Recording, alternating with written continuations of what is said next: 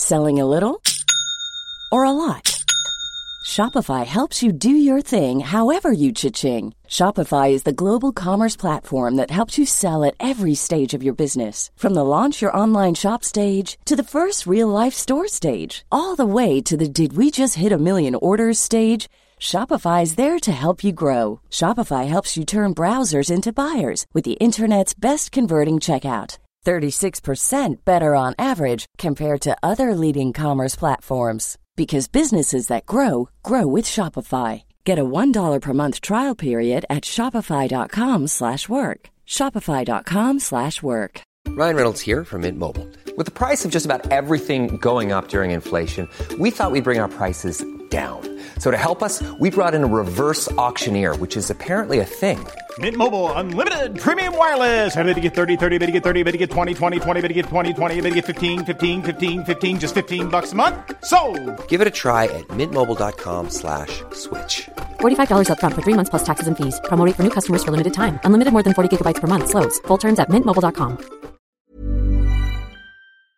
Hi, this is Marion Bartoli. I'm Mats Wilander. This is Mary Carillo. I'm Stan Wawrinka. I'm Leighton Hewitt. I'm Andy Murray. This is Yannick Noah. Hi, this is Sarah Faulkner from Leamington Spa, and you're listening to the absolute treat that is the Tennis Podcast.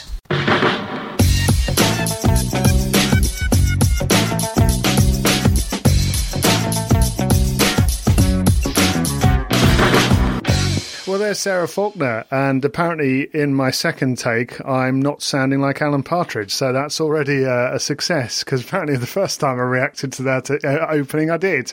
Catherine Whitaker has informed me of that fact. She's in the bubble at the O2. Hello, Catherine.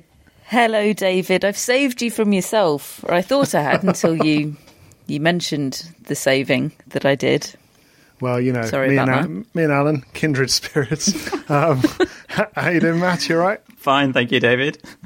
Good. Illuminated by his new light. We've all got new lights except Catherine to make us look better on Zoom. And we're here to preview the ATP finals, talk about what's gone on at the pre-tournament press conferences. We've heard more from Alexander Zverev, so we'll be talking about that further to what we were discussing in Monday's show.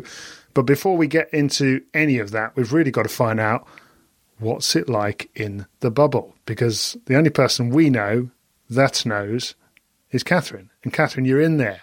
What's it been like? I mean, it's a lot like just sort of the inside of a hotel room. Very, very uneventful. But I had my first COVID-19 test this morning. That was all very efficient. The actual test itself was unpleasant, as I'd been warned to expect, but not in any dramatic way. I tested negative, by the way, and felt a weird sense of sort of accomplishment. I sent around the screen grab of my notification that I tested negative, and I got such a wide variety of responses, from sort of congratulations to and just sort of well done. And I don't know what I was expecting, but I enjoyed the congratulations very much. I did feel like I'd accomplished something. So that was this morning. I got the results at about 1 p.m. But I was sort of already hunkered down in my hotel room by then. I'd sort of expected to be quarantining all day, so I thought I'd just persevere with it, really. And here I am at 8 p.m, still in my pyjamas. How many meals have you eaten? I've had 2 room service meals, and a third one is on the way, so apologies in advance for the expected interruption. I'd say probably the most eerie and dystopian element of the last 24 hours was actually my drive across London to get into the bubble, which Waze took me right through central London.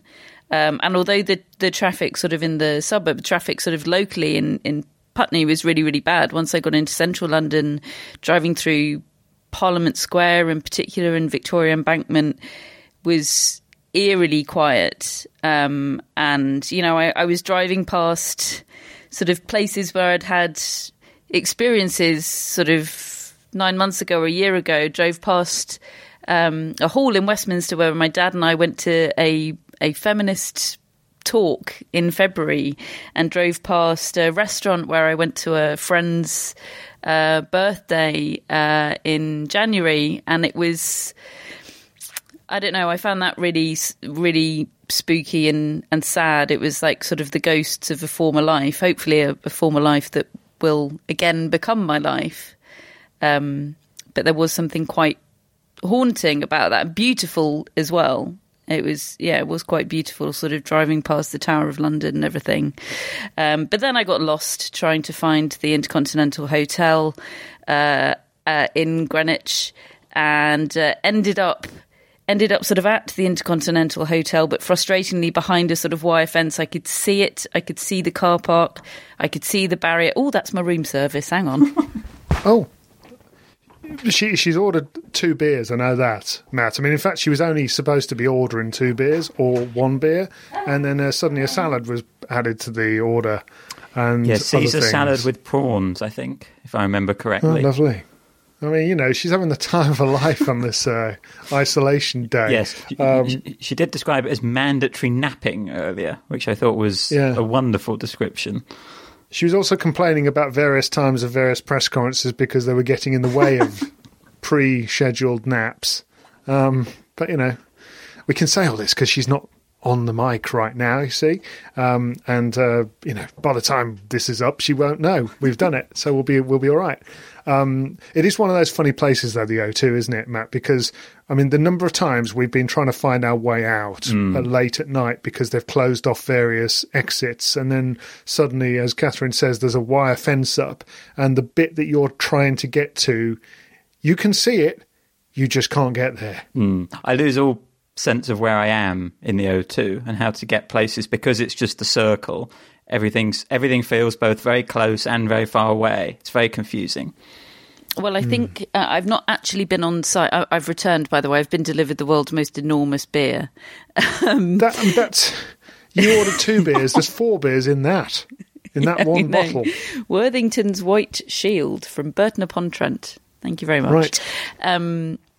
Yeah, I think that effect, Matt, although I haven't actually been on site yet, is exacerbated this year because my opening experience of arriving in the lobby, once I finally did get on the other side of the fence, arrived in the lobby, and there was a bereft-looking Deliveroo driver there who was having some trouble linking up with his customer, and eventually said, no, I can't go. Anyway, eventually put his customer on speed dial, and it sounded very much like Diego Schwartzman to me, and the issue was that the Deliveroo driver was only allowed to go into the lobby, couldn't deliver up to the rooms, but the tennis players are in a portion of the hotel for people in bubble number 1. I'm in bubble number 2, so I'm allowed in the lobby, but people in bubble number 1 aren't allowed to go to the lobby. Their access to the O2 Arena is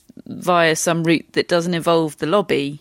So the Deliveroo driver was saying, you've got to come down to meet me and get the food, and Diego Schwartzman, or a really good Diego Schwartzman impersonator, was saying, but I'm not allowed in the lobby, I can't do that. And I really missed the opportunity to do the decent thing and just offer to take the food off their hands. I was distracted with other things at the time. So she's ordered her own 3-pint bottle of beer instead. I don't know how to tackle it. No, I'm sure you'll find a way.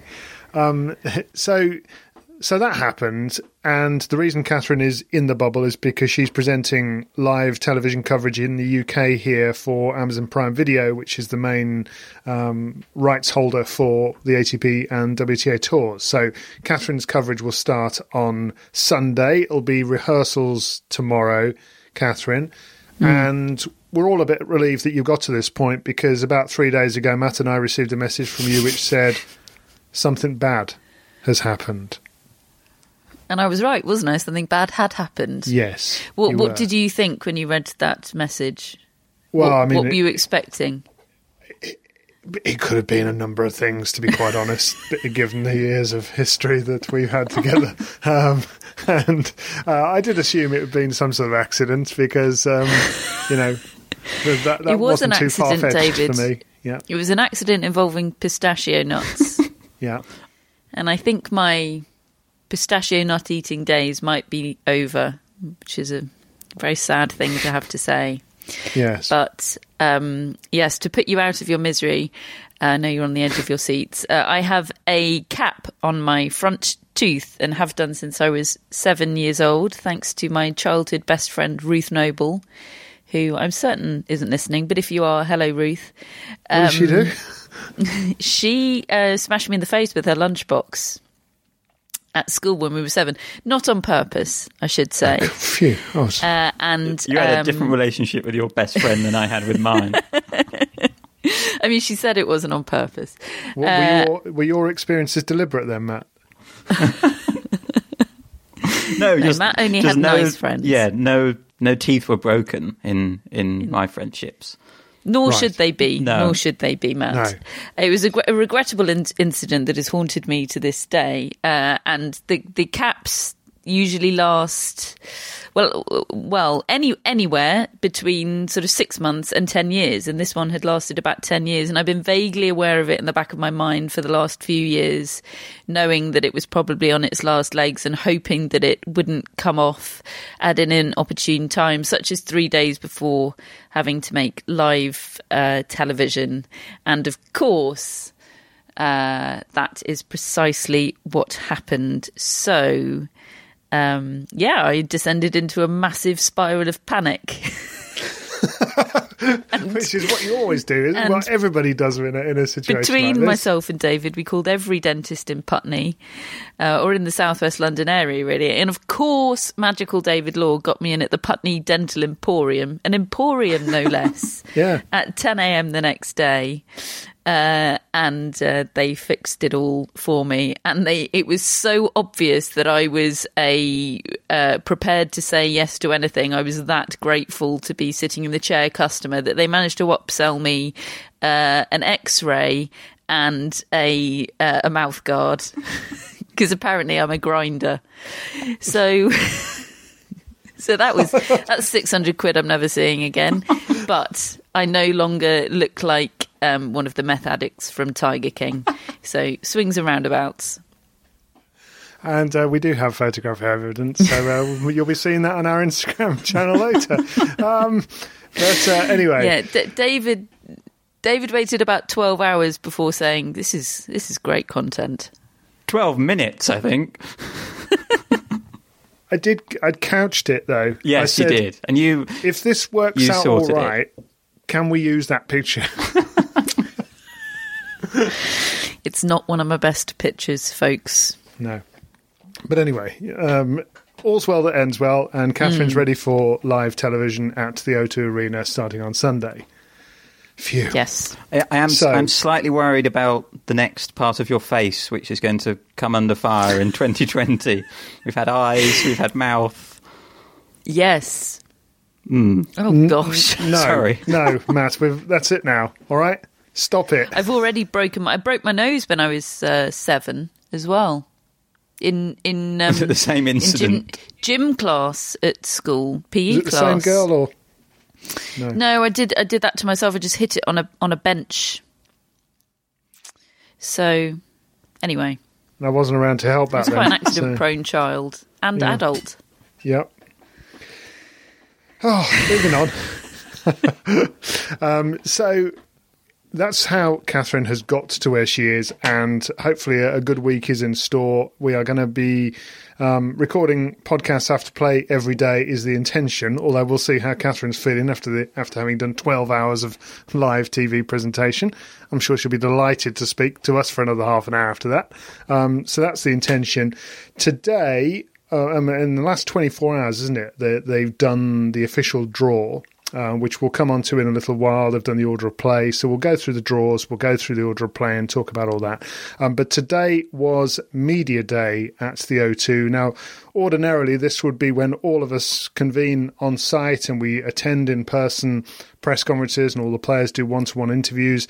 All of this has, like the rest of the year, certainly since March, happened virtually on Zoom. And so we've all been calling in from our various makeshift studios, our offices, our bedrooms, all sorts of places around the world.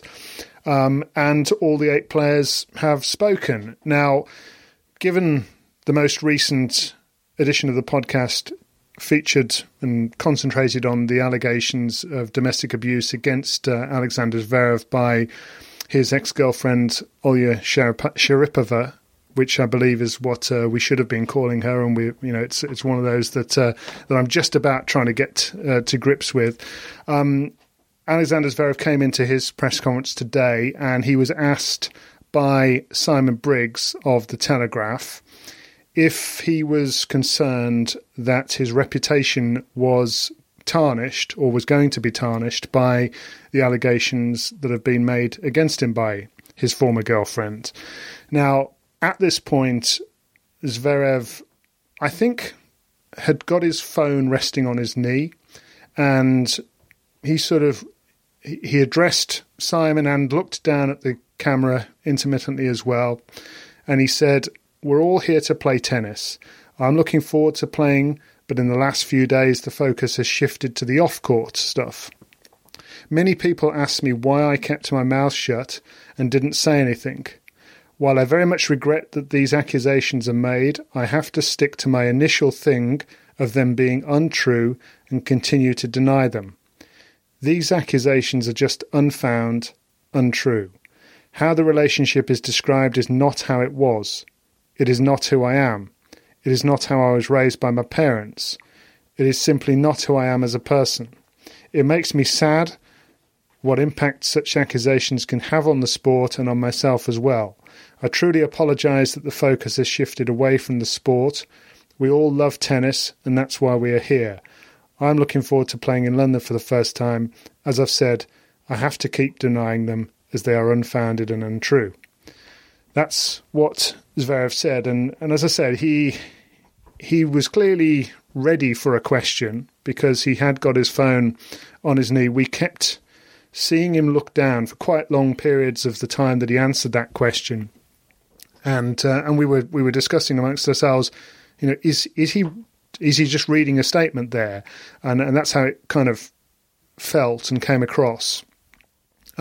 Afterwards, we watched the footage back that was posted on the service that the ATP provide for us here, and there were actual side cameras shooting his phone, the picture of him looking down at his phone, and it was very clear that is what he was doing, and he'd gone in with a prepared statement. Now, you may recall in Monday's show, one of the most powerful contributions I thought was Matt's description of how there is a lack of anybody who's condemning violence in general and domestic abuse in general, not related to the specific case or to the truth or lack of truth of these allegations, but just generally, either from Zverev and no reaction at all from the ATP to that point. Now, in the last couple of hours, we have received a statement from the ATP, which reads thus: ATP statement on domestic violence and abuse. The ATP fully condemns any form of violence or abuse. We expect all members of the tour to do the same and to refrain from any conduct that is violent, abusive, or puts others at risk. In circumstances where allegations of violence or abuse are made against any member of the tour, legal authorities investigate and due process is applied.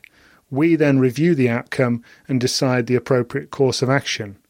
Otherwise, we are unable to comment further on specific allegations. So, Catherine, that's what Zverev has said today. That's what the ATP have said today. What's your reaction to what we've heard today? Oh, tremendous relief that there is a statement from the ATP, even though it doesn't say an awful lot or move things on an awful lot in terms of their own investigation or anything. Just that recognition is so significant, and the condemnation of domestic violence, as Matt said so powerfully, their voice matters on these things. And as I was saying about the Believe Women movement. For me, that's listen to women, don't dismiss women, don't ignore women. And the lack of any statement felt dismissive and ignoring. So I'm very pleased that statement exists. The second portion of it is essentially saying, unless there are official criminal proceedings, we can't do anything ourselves. Now, that is the case because, as we've discussed, and as John Wertheim in his pieces has discussed at length, an ATP protocol doesn't exist for domestic violence like it does with other sports.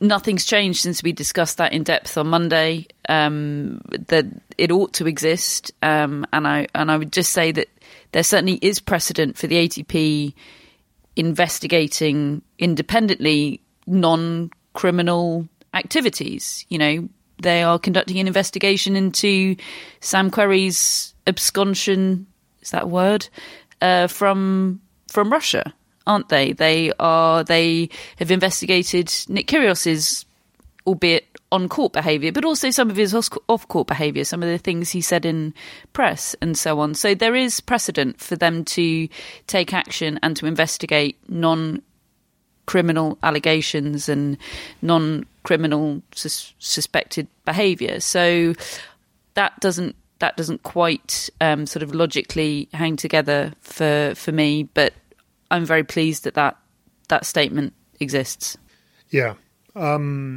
We also received, over the course of the last few days, a lot of response to the show that we put out on Monday, and we would have expected that, and all manner of different views came over. One which I did want to just briefly address here is a comment from a listener, Odin FK, who wrote to me and said, I found it a bit weird that you didn't take into account that Zverev's legal counsel has very likely told him to not ever say anything more than, I didn't do it.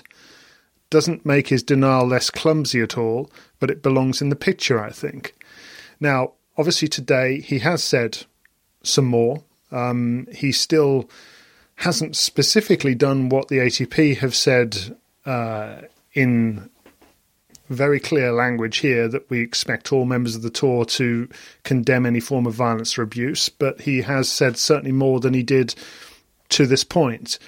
One of the things I wanted to know is whether legally he would be compromising himself in any way if he were to say much more. And so what I did is I went and dropped a note to a sports lawyer that I know, Jamie Singer from Onside Law, who's one of the leading sports lawyers in the UK, and just asked his view on where a player or a person in Zverev's type of position may stand, and whether what our listener there has put to us may have some validity. And Jamie said to me, it's certainly possible that he's saying as little as possible because lawyers are looking at it, and a very conservative lawyer might take the view that he shouldn't say anything at all for fear that he later contradicts himself or changes his story, particularly if she presses charges.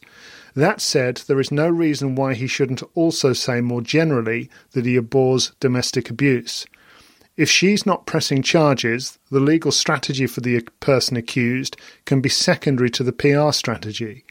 Pursuing a case against her for defamation could be part of that PR strategy. However, it's very risky. I would want to know everything about the case to be confident of advising him. There are significant risks in terms of the difficulties in persuading a court that he didn't do what is alleged. Generally, this comes down to which of the two of them appear more credible, the publicity that would continue to come from it, and the financial costs.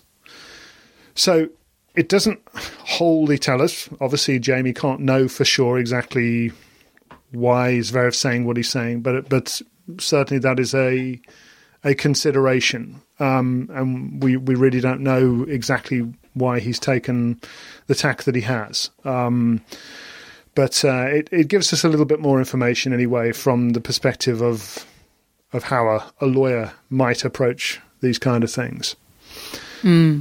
Yeah, I don't.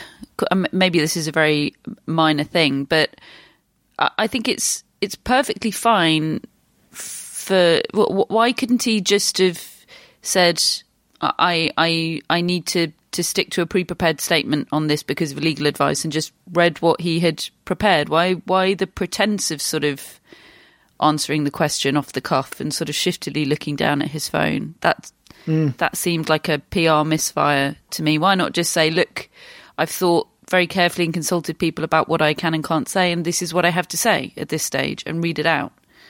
Yeah. But yeah, PR seems to be at odds with legality, perhaps, in terms of advice. I don't know. Who knows what's happening behind the scenes? Certainly from what I've spoken to Jamie about, they should go hand in hand. And I certainly I'm certainly surprised by some of the things that Zverev has said over the last couple of weeks in response to this. But that's where we are. And yeah, we don't have any more to bring you at this point. As and when we do, we will cover them here on the Tennis Podcast. When you're ready to pop the question, the last thing you want to do is second-guess the ring. At BlueNile.com, you can design a one-of-a-kind ring with the ease and convenience of shopping online. Choose your diamond and setting. When you find the one, you'll get it delivered right to your door. Go to BlueNile.com and use promo code LISTEN to get $50 off your purchase of $500 or more. That's code LISTEN at BlueNile.com for $50 off your purchase. BlueNile.com, code LISTEN. Quality sleep is essential. That's why the Sleep Number Smart Bed is designed for your ever-evolving sleep needs. Need a bed that's firmer or softer on either side? Helps you sleep at a comfortable temperature? Sleep Number Smart Beds let you individualize your comfort, so you sleep better together. J.D. Power ranks Sleep Number number 1 in customer satisfaction with mattresses purchased in-store. And now, save 50% on the Sleep Number Limited Edition Smart Bed for a limited time. For J.D. Power 2023 award information, visit jdpower.com/awards. Only at a Sleep Number store or sleepnumber.com. Hello, Tennis Podcast listeners. David here. Now, you might know that I love a bit of cooking, and I think I'm quite good at it. But if I'm honest, even I get fed up trying to work out what to do every night. That's where Home Chef comes in. Being able to put together a delicious meal without the long prep and the cook times, well, that's pretty cool. Home Chef provides fresh ingredients and chef-designed recipes conveniently delivered to your doorstep to simplify your cooking experience. They have over 30 options a week and serve a variety of dietary needs, so you don't have to worry about what to make ahead of time. Not only is it convenient, but it's economical too. Home Chef customers save an average of $86 per month on groceries.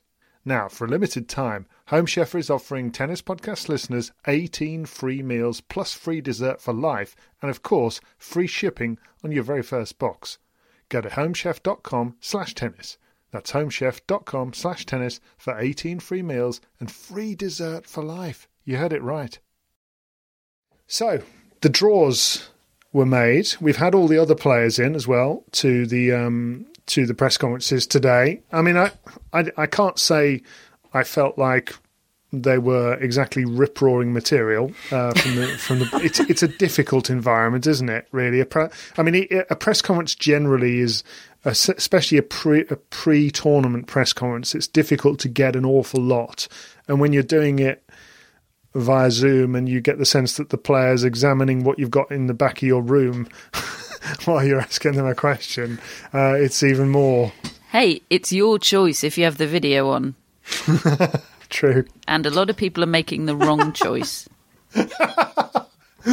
Why are you looking at me, Catherine? No, you don't have the video on, and I approve of that choice. All right. I'd say as a general rule, if you are driving, don't have your video on. Somebody did. Somebody did. Yeah.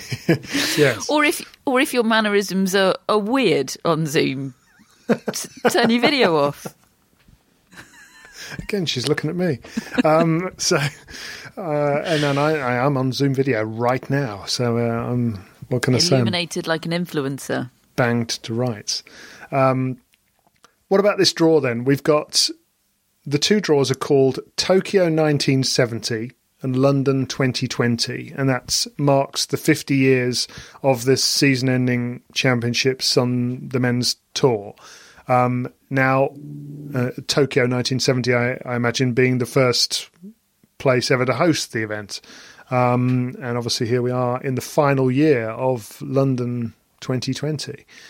Tokyo 1970 has got the following four players: Novak Djokovic, Daniil Medvedev, Alexander Zverev and Diego Schwartzman. And they are going to play in the round-robin system starting on Monday. In London 2020, you've got Nadal, Dominic Thiem, Stefanos Tsitsipas, who's the defending champion, and Andrei Rublev, who's a debutant, isn't he, at this tournament. What are your thoughts, Matt? Well, I think overarching thought is that they're quite even groups. I don't see a so-called group of death or anything like that. I think even just looking at them generationally, they're quite even. They've both got an established old guard in Djokovic and Nadal, then, I don't know, in tennis terms, a kind of middle-aged person in Thiem and Schwartzman, and then you've got a couple of younger players in each group as well. So I think they're quite even from that standpoint. Matchup-wise, the London group stands out to me more. There are probably just more players in that who I think match up more interestingly against each other in terms of the styles. I mean, straight away, we've got the first match of this year's competition is the last match of the 2019 edition, which is Thiem against Tsitsipas, and that was a fantastic final, and I like the way they play against each other. But what I would say is that the Tokyo group has a lot of informed players in it and good players on indoor hard courts. Zverev's shown that, Medvedev, Djokovic. So I think they're fairly balanced. I do feel a little bit for Diego Schwartzman. He made the rookie mistake, I think, and answered the question, what is your preferred group? And he has the complete opposite to what he said. He said he wanted Nadal, Thiem and Tsitsipas, and he's got Djokovic, Medvedev and Zverev. Oh, Diego. And he didn't get his dinner, and they stitched him right up with the official tournament photo. Yes. How so? Well, they do one of those ones where the players are in a V formation with the higher ranked players at the front and the lower ranked players at the back. And obviously Diego Schwartzman is the lowest ranked player here, so he's at the back of the formation. But the trick of perspective is supposed to make it look like they get bigger as they go back, and they do get bigger as they go back until it goes to Diego Schwartzman, who looks like take your son to work day for the other seven. He's a foot shorter than Alexander Zverev as it is, and they've stuck him about 20 feet behind him. So it's not fair. But anyway, as you say, rankings dominate, it would appear. What do you think of the groups, Catherine? Yeah, I'd agree. I mean, instantly my eye was caught by the London 2020 group. That's the one where the matchups I find really, really mouth-watering. I did feel a bit for Diego Schwartzman, bless him. But then looking up the head-to-heads in the Tokyo 1970 group, they're kind of more appetising than I thought. You know, Zverev and Djokovic have quite an interesting head-to-head against one another. Okay, maybe not so much Schwartzman and Djokovic, but you know, Zverev Medvedev. Rather, obviously, that's a rematch of Paris last week. It's broadly good, I think. It's one of the better draws. I mean, how exciting can a round robin two group draw be? You know, it's 8 players, it's 2 groups. But I think, you know, on the scale of how excited I could get about a draw of 8 players and 2 groups, this is at the higher end of it. It's a good one, I think. I have to say I felt the writing was on the wall a little bit for the press conferences when the first person in was Rafael Nadal, and the moment he sat down, he did the biggest yawn. that I've seen in a while. And of course, he's arrived from Paris himself. He played the indoor tournament there, and I think he arrived pretty late at night the other day. And you know, it almost feels like players are getting sort of smuggled in to this arena under a shield of darkness. But you know, he seemed in pretty good spirits once he got past the yawn. And I suppose I'm still slightly trying to get my head around what has inspired him to play really at this time of year, given he's won the French Open, he's got an off season. There's a lot to worry about at the moment, you know, and he's spoken a lot about it. But he must really, really want this. Well, he said in his Spanish portion of the press conference, he was asked that specific question: why are you playing when you've got to go to Australia quite early? And I think maybe that journalist was thinking along the same lines that we were thinking a few weeks ago, that he might take a break now. And Nadal said, I just need competition, because otherwise it would be too long a gap between Roland Garros and the Australian Open of nothing. And he was quite forthright about just needing matches, wanting reps. I think the ATP Finals is good in that respect from a round-robin perspective. It guarantees him 3 matches against top 10 players, and it sounds like he's both thinking kind of short-term and thinking maybe he has a chance of winning this tournament. He was quite bullish that he thinks he's probably playing better on indoor courts than he ever has in his career, noticing that it's still his weakest surface, but at the same time also thinking long-term and actually thinking getting some competition in, like he did in Paris and here, might actually help him for the Australian Open and that swing at the start of next season. So I think he's thinking about it quite logically in that sense. He actually said that he thought he came into London last year with his best ever chance of winning the tournament, which kind of goes against how he played in that first match when he was really off his game, wasn't he, against Zverev? But he said it was more complicated by the fact that he knew he had the Davis Cup afterwards and just didn't quite know how to pace himself, perhaps. But now I think he's just got this focus on this week, and I do think Nadal's capable of playing well on indoor hard. There's been a lot of circumstances in the past which have conspired against him in terms of it coming at the end of the season when he's not fresh, but he is fresh now, and he's got different ways to win. He's got more variety in his game possibly than ever, and I think he can use that. But it is interesting to see him transition from clay, which is his best surface, to indoor hard, which is probably his worst surface. We've never really seen that before. Well, we've never seen that. So you go from a player who's in total control of everything at Roland Garros to, I think the thing about indoor tennis is control's kind of taken away from Nadal a little bit, and you have to see him adapt to it a little bit more. So it's a really fascinating switch and transition that he's going through, and I just think Nadal's going to be so interesting to watch this week. I've got a feeling he could be really dangerous, actually. I definitely think he'll... Oh, I've just stopped myself there. I was just going to very confidently say I definitely think he'll come through that group. But then I stopped and thought about who's in the group. But yeah, I've got a really good feeling about him. If he can maintain circulation to his lower limbs, then I think he could play some good tennis. That is a reference to how tight his shorts are. If anybody's confused, they are very tight. Very tight. And nobody's going with him, are they? You know, usually, yeah. When you start something like that, I mean, I'm old enough to remember the 80s when people used to have them that short and twice, or rather that tight and twice as short. So it was like they were wearing their boxers. But usually the trends, somebody starts a trend like that, and everybody goes with them. You know, Nadal's a bit of a trendsetter, but nobody's going with those shorts, are they?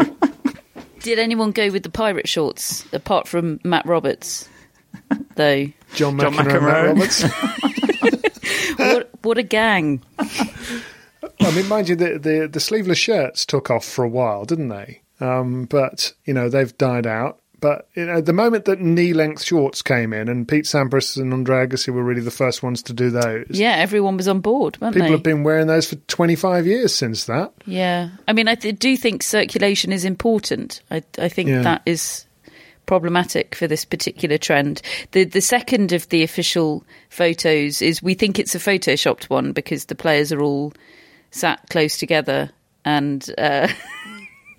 they all look like they've been given slightly different briefs about what the photo is supposed to look like. Not sure what brief Tsitsipas has been given. but he's sort of astride. He's got his legs sort of hitched up and his racket in a really suggestive position. Not sure what's going on. Anyway, Nadal is sitting down and sort of leaning forward pensively, and in the sitting down position, those shorts look really, really problematic Snug. to me. Yeah. There we are. So you've had your short analysis to go with everything else. So you've said Nadal looks dangerous, Catherine. And you nearly that's not based on his... I mean, I've not seen him play tennis. I know, but you nearly put him in your semi-finals. Yes. So, who is in your semi-finals? I haven't got... I stopped myself. Go to Matt. No. All right, Matt. Who's your top two in each group? I really should have anticipated this question because... Especially given I'm presenting. I knew you were presenting, yes. Honestly, I haven't thought about it. I think I'll go Nadal and Tsitsipas. I think Rublev's the kind of wild card in this tournament. Can he translate his numerous wins at ATP 250 and 500 level and just continue on this confidence wave against the best players in the world? That's where he's come unstuck this year, losing, who is it, Zverev, Tsitsipas and Medvedev at the slams. So he hasn't quite been able to do that. So I think if he can do that, he's probably the player most informed and most confident, but I will go on his record this year and think he might not be able to quite raise it enough. Nobody asked Thiem how his foot was. I had my hand virtually up for most of the press conference, hoping to ask him how his foot was, and wasn't selected, unfortunately. Because should have tried to catch people's attention by popping your video on and doing something weird.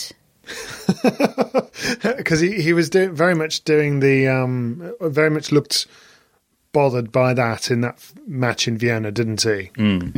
Yeah, really Definitely. hampered. So if that is still any kind of problem, I would worry for him. Whereas Tsitsipas has had an injury as well. I think a leg problem since Roland Garros, but he was quite confident that it had pretty much gone away. He said, I'm close to 100%. I'm not really thinking about it. Dominic Thiem was too busy to talk about his foot injury, talking about how, despite being middle-aged, according to Matt Roberts, he intends to play 3 Olympics. Yeah, in his career. Really interesting. We've got quite the history with Dominic Thiem, with Catherine's outrage at his lack of interest in playing the Olympics. He's heard me, and he's trying to make up for it. And it was really interesting because he's the way he sort of delivered it was as if I've come to this conclusion. Whereas I'm sitting there thinking, I have never heard him say that he wants to play the Olympics before. And he's saying that in 2016, he watched some of those matches when he didn't play and he really, really wanted to be part of it. And we're all thinking, well, FOMO. Hold on. Yeah. But then at the same time, you're thinking, well, hold on, you picked Kitzbühel over the blooming Olympics this year, if they'd have both been played. And I think that was a specific reason, though. He was the defending champion, wasn't he, for Kitzbühel? And I think he's always going to be defending champion at Kitzbühel. I think there was some sort of anniversary as well. But look, he was very clear that if the Olympics takes place in 2021, he intends to play it. And he said, I feel like I've got lucky, really, in my circle, in as much as now I can play it, and he said if I get lucky in the future, if my body lasts long enough, I hope maybe I can play 3 Olympics. So we're talking about another 9 years. And what's he, 28? He's caught the Olympics bug.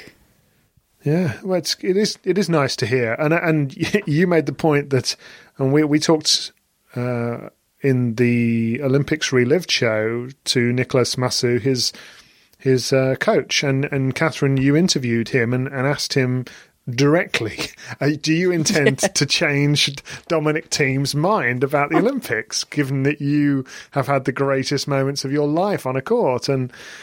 And he wasn't really budging, was he? But it seems to have got through, Catherine. You did the trick. Yes, it's all me. You're welcome, Dominic.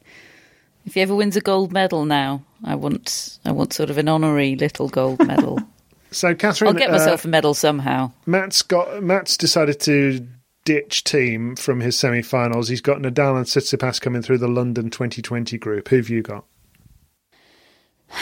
Well, I can't not say Nadal now, because that would be discrediting myself in the space of 10 minutes.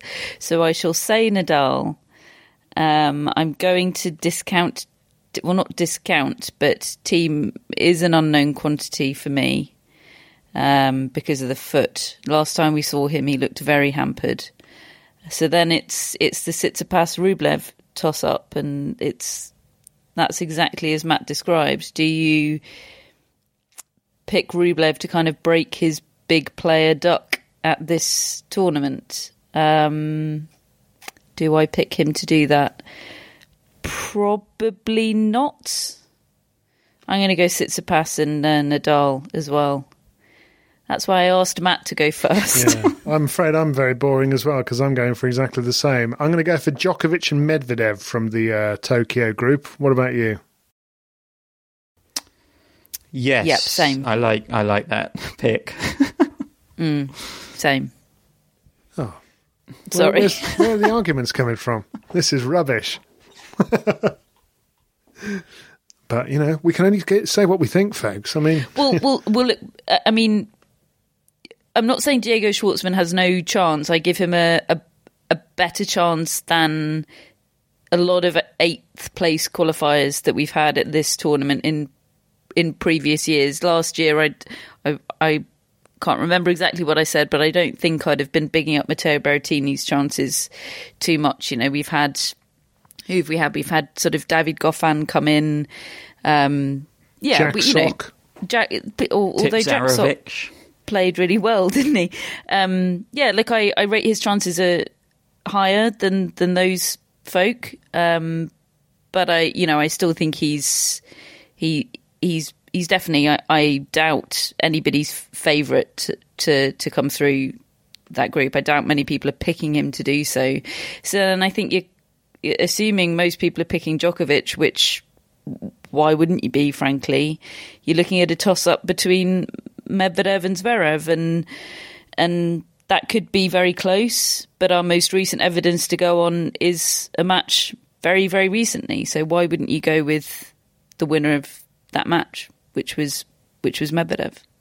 I think Zverev actually dominates that head-to-head, but crucially Medvedev has won their two really important matches, the final of Shanghai and the final of Paris. I just think when it really matters, he can raise his game a little bit more, and that matchup maybe suits him. Djokovic... And I think Medvedev's... Sorry, Matt. I think Medvedev's got the bit between his teeth now. I think he's got a bit of a point to prove, both in terms of this year and in terms of this tournament, because he was so disappointing here last year.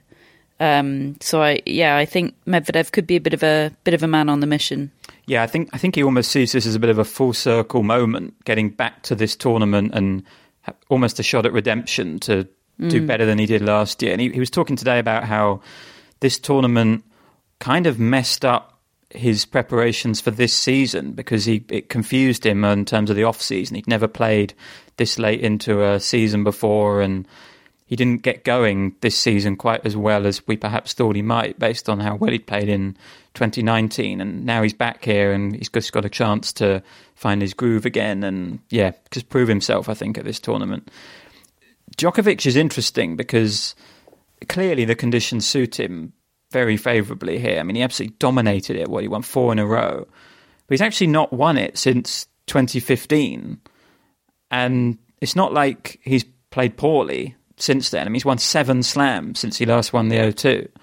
So something's happening at the end of this season where he's not quite delivering his best tennis at this tournament over the last few years. And I don't know the reason for that. I think potentially waning motivation. I do think there's a chance that this year he's not quite had the post-lockdown results that he would have wanted. And I think perhaps winning this tournament, there is a bit more fire this week because he maybe feels like his season needs it. If you told him at the start of this year he would only win one slam and not the Masters, I think he would probably think that's kind of an average, if not slightly below average season, considering the standards he operates at. I think more than the last few years, this tournament is a little bit more important for Djokovic now, just as a one-off trophy in itself. So I'm expecting him to play well. But by the same token, I do think the fact that he's already secured that year-end number one does risk him taking his foot off the pedal. He was asked about that. That was one of the first questions in his press conference, and he did say, yeah, that does take the pressure off me immensely. I mean, if the year-end number one was on the line, which, look, I know it was last year and he didn't win it, but if the year-end number one was on the line, I would be picking him hands down to win this title. I just think his desire and drive for that record is such that the defiance would just come out. I do think the fact that that's already in the bag takes a bit of an edge off him, potentially. I think there's a possibility he may get deep into the trenches of a match and just not be able to quite have the stomach for it the way he would when everything relies on it, you know. But we'll find out. I mean, I agree with you, Matt, about the waning motivation, relatively speaking. Not that he doesn't want to win these things, but just how much have you got to give every single time? And but then it is counterbalanced, perhaps, by a little bit more left in the tank with the curtailed year. So we'll find out. We've got an order of play for Sunday. Just to tell you about those singles matches, we've got Thiem against Tsitsipas is the first singles match on Sunday afternoon. Nadal against Rublev is the evening match. On Monday, Djokovic against Schwartzman is the afternoon one, and then Zverev against Daniil Medvedev in the evening. The doubles groups have been drawn, I've just seen, and we were keeping an eye on that today because of Jamie Murray and Neil Skupski trying to get there into that 8-team group of players that qualify for the year-end championships, and they were just edged out by the duo of Jürgen Melzer and Eduard Roger Vasselin, who got to the final of Sofia, and by doing so, they managed to ensure that they qualified for London, and they promptly pulled out of the final. So Murray and Skupski are going to win that title. It's a real two fingers up to Murray and Skupski, that, isn't it? Not only are we going to London, you can stay here because we're off going now. Yeah, we're not even going to play you.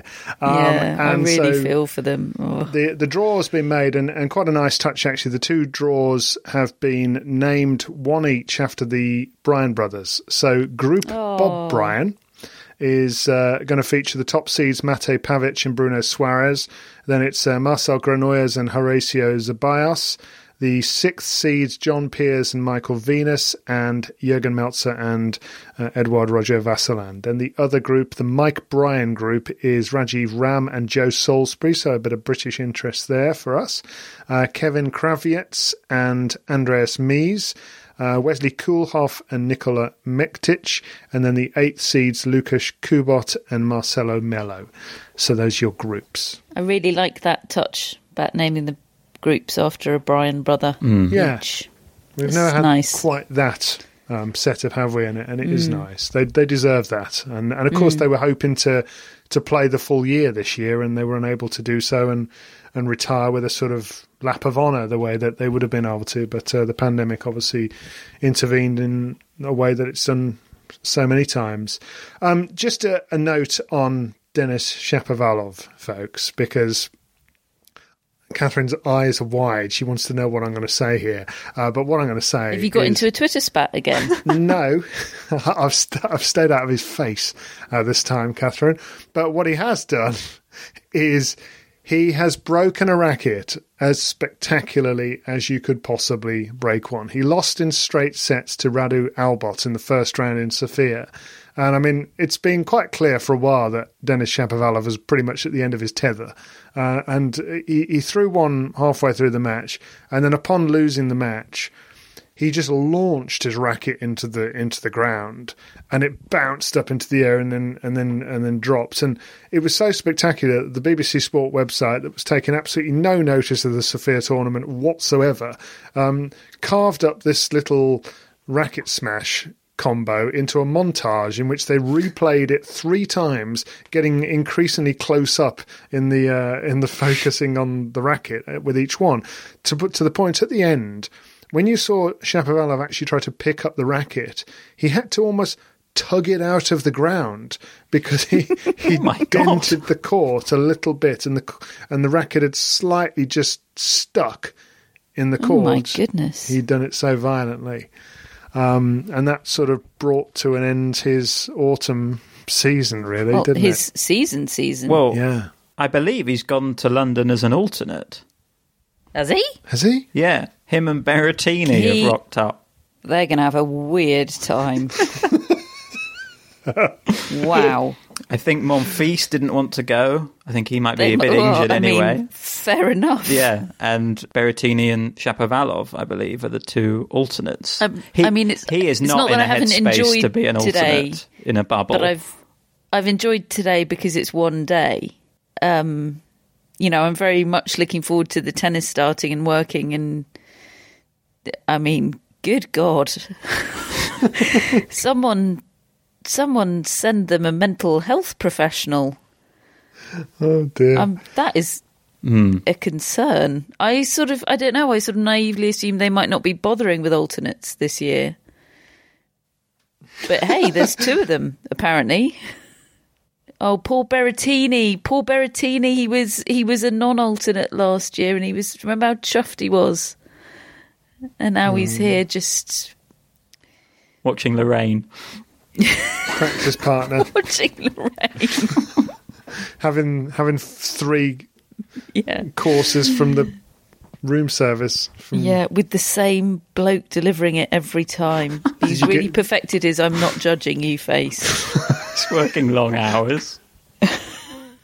Oh dear. Right, so there we are. It all gets underway on Sunday at midday with the first of the doubles, and Catherine will be there. Yes, I think we're on air just before the doubles. With the studio's covering the doubles, all the doubles and all the singles, so we'll be there. Yeah, we're going to be watching. We're going to be watching every moment Catherine's on air, and then we're like, right at the end of it, right, Catherine, come on, let's do a podcast now. And she'll be like, well, some of us have been doing 12 hours work. What have you been doing? Fair point. Yeah, and you'll say, I blooming well got you in at the Putney Dental Emporium at 10 a.m. Correct. On Wednesday. Yeah. Exactly. I'm good for something. So there we are. I can't wait for it all. Matt, have we got any shout-outs? Yes, we do today. Shout-outs to Ryan Riley. Thank you, Ryan, for your Great backing. Name. To Shilpa Ram. Oh, relative of Rajiv? Unconfirmed. Okay. Hello, Shilpa. Hi, Let Shilpa. us know. Thanks for your support. And to Victoria Kearns.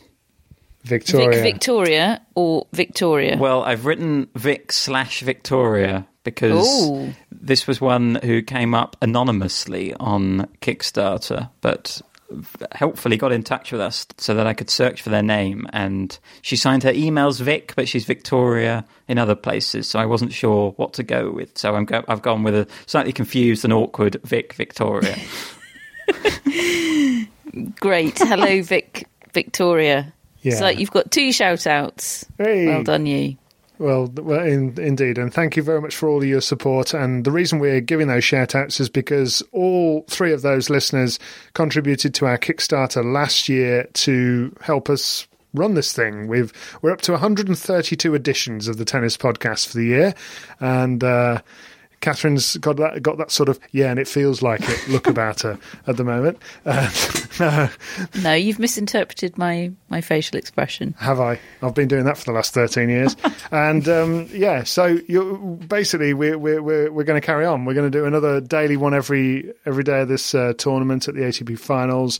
And we got our Kickstarter passed today. I'd entered it a few days ago and they didn't like the look of me, and they said, well, we're going to have to put that under review. And now they've given me the green light.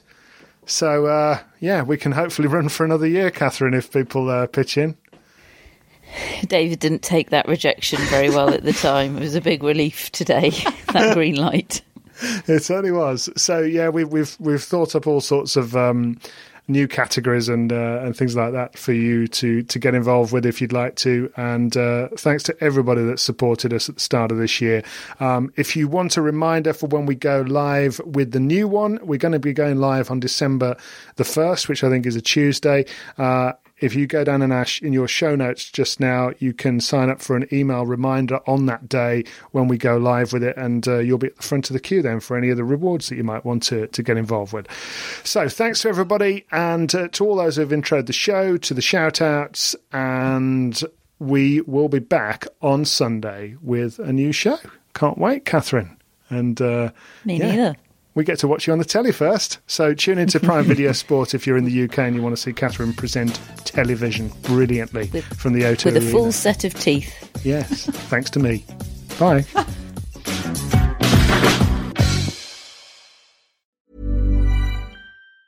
Mom deserves the best, and there's no better place to shop for Mother's Day than Whole Foods Market. They're your destination for unbeatable savings, from premium gifts to show-stopping flowers and irresistible desserts. Start by saving 33% with Prime on all body care and candles. Then get a 15-stem bunch of tulips for just $9.99 each with Prime. Round out Mom's menu with festive rosé, irresistible berry chantilly cake, and more special treats. Come celebrate Mother's Day at Whole Foods Market. Mom deserves the best, and there's no better place to shop for Mother's Day than Whole Foods Market. They're your destination for unbeatable savings, from premium gifts to show-stopping flowers and irresistible desserts. Start by saving 33% with Prime on all body care and candles. Then get a 15-stem bunch of tulips for just $9.99 each with Prime. Round out Mom's menu with festive rosé, irresistible berry chantilly cake, and more special treats. Come celebrate Mother's Day at Whole Foods Market.